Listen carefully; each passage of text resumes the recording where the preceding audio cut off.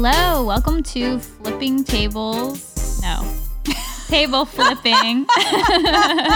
Hello, welcome to Table Flipping with Alyssa and Taylor. Woo woo. A podcast where we examine the importance and meaningfulness of women in reality TV and how they've shaped our lives. That's Alyssa, by the way. I'm Alyssa.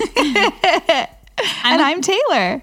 And I'm a comedy writer and Taylor's an actress. And so we feel like we have sort of a unique perspective on unscripted, complicated, messy, honest women in reality TV. I would feel a sense of urgency when I would get a text message that was a specific reference to a moment in an episode I hadn't watched yet. Mm-hmm. And then I would like be apologizing and I'd be like, I gotta go home and watch Real Housewives of Beverly Hills tonight. I'm a day behind. Alyssa already watched it. I would be like, Dorit's hair clips are gonna blow your mind.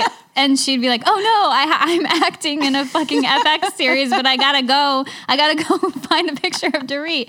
This young lady named Caitlyn Jenner, her whole storyline was, I'm 30, I want to have a baby. Let's go get my fertility check. The doctor looking at Caitlyn and being like, you are not old. You're not old. You are like 30 years young. You are not old. As someone who's about that age range, I was like on the edge of my seat, like, what's this doctor going to say? Is she about to convince me that I need to go freeze my eggs right now? Yeah. Because I can't take that. That's not what I signed up for right now, MTV. I think the deck is stacked against women being complicated sometimes. And I think reality TV really fills that hole. Like watching Teresa Giudice flip a table like she's Tony Soprano is so iconic and gets women like so riled up. You know? It's really feeding that need for complicated content, I would say. For sure.